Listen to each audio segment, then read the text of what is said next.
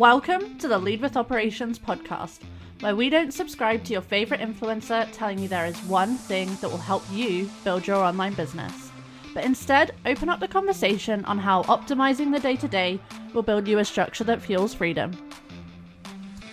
Throughout the month, tune in to hear the hard truths, struggles, and solutions that we see whilst helping clients build online companies. We leave no stone unturned. It's time to lead with operations. When I first started my business, I used to preach that you need to get the foundations in place. Foundations being, what I was doing, helping people with their systems, with their operations, with building their teams out, with getting standard operating procedures in place. Now, I understand why I used to say that. The work I do truly can catapult your business. And because it's so holistic, it can affect your foundations. However, I was doing both myself and you a disservice by saying the work I do is foundational. Let's just preface that going back on something you used to preach could be construed as being out of integrity. But in my opinion, it's just the opposite. Life is so nuanced, and as you grow and develop, it is so important to reflect on how your thoughts have also grown and developed, even when that means going back on something you once thought was gospel. My view of foundational now is very different when it comes to business. Some people will say that your foundations are your branding, others your offers, others, like I used to, will say it's your systems, your client experience, or your operation. When they speak of foundations, they are referring to the building blocks you need in place to be successful, or even to start. Now, whenever I think of foundations, I think that all you really need to get started is an idea and a will to persevere to make that happen. Because all these things, branding, systems, etc., will grow and evolve as you do. And I have seen businesses get off the ground by just a simple idea, a wish to solve a problem, and bootstrapping like you've never seen it before. And I can't argue that building intentional systems in the early stages will set you up for less growing pains and rid you from standing in your own way and really aid your growth, but isn't foundational. The work I do creates security. It really secures the foundation you've already built. But in order to do that effectively, especially to outsource doing that effectively, some true foundations already in place will greatly benefit you. And so when I think back to what the work I do really is structural. Structure that fuels freedom, structure that opens doors rather than closes them. And I think I have a good analogy here that I want to share with you. I want you to think of it like building a house. And I don't know, analogies get tossed around the space all the time. This one may or may not have been used in other things.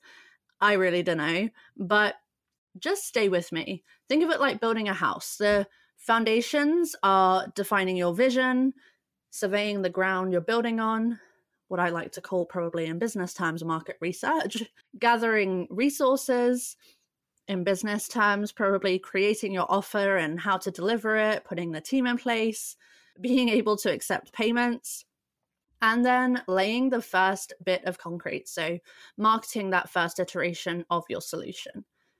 Once we've got this in place, we can begin to build out the structure. And once you have the structure, things get easier and you have a whole new host of opportunities. And just like a house, your business needs to be structurally sound if you want it to withhold whatever the future could bring.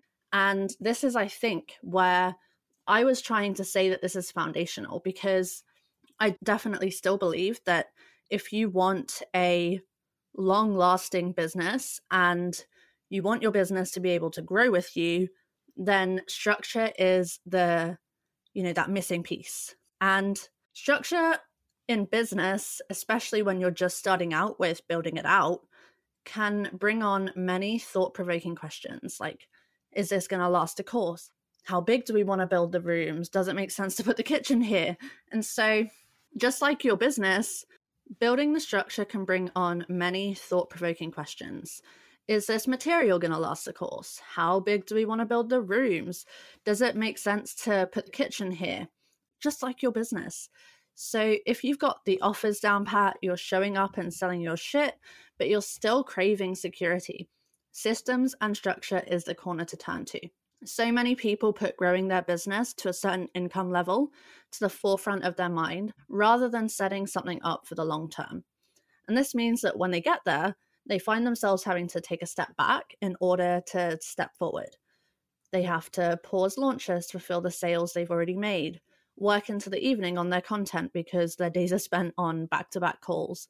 And they often find themselves pulling their hair out over hiring a team when they don't even have the time to take a wee in peace without hearing that grating sound of Voxer going off in another room.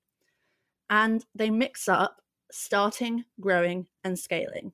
If you want your business to holistically support you, you need to holistically support it. You need to put things in place that are going to help you at each of these stages. So at the starting stage, you are focusing on getting income through the door. But at the growing stage, you need to be focused on how you can make that growth sustainable.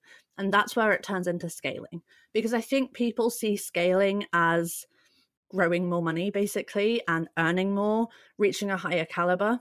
But realistically, scaling is earning more and not doing more. This doesn't mean doing less necessarily, but it means that the growth isn't attached to how much you're doing, how many offers you have, how many people you have through the door is important, but I think definitely like how much you're doing is in toxic productivity tied to how well you're doing. But in scaling, nah, you can throw that out the window. So I want you to think of systems and structure in your business as your ticket to scaling, because it is. And without systems and structure in place, so things that really enable you to push forward and take a step back and really grow your impact, you are going to find those growing pains so much more difficult than they need to be. And I mean, this isn't new to you. If you've been in my world for any amount of time, this is something I talk about a lot because I really do know that rapid growth in business isn't glamorous without the right systems in place. And failing to plan is planning to fail.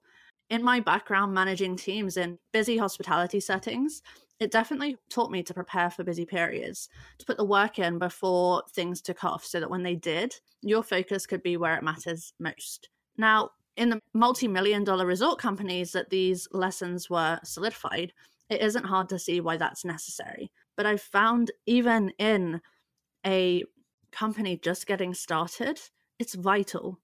Yet still so many leave them making them things easier for themselves until everything is already just way too tough. When you get to this point, it isn't hiring on a VA or outsourcing something that isn't in your zone of genius that's going to fix it. It's the systems and processes that are bespoke to your way of working and your business model and your desired outcome. But when you're already feeling like this is too tough, getting the right support is really, really difficult.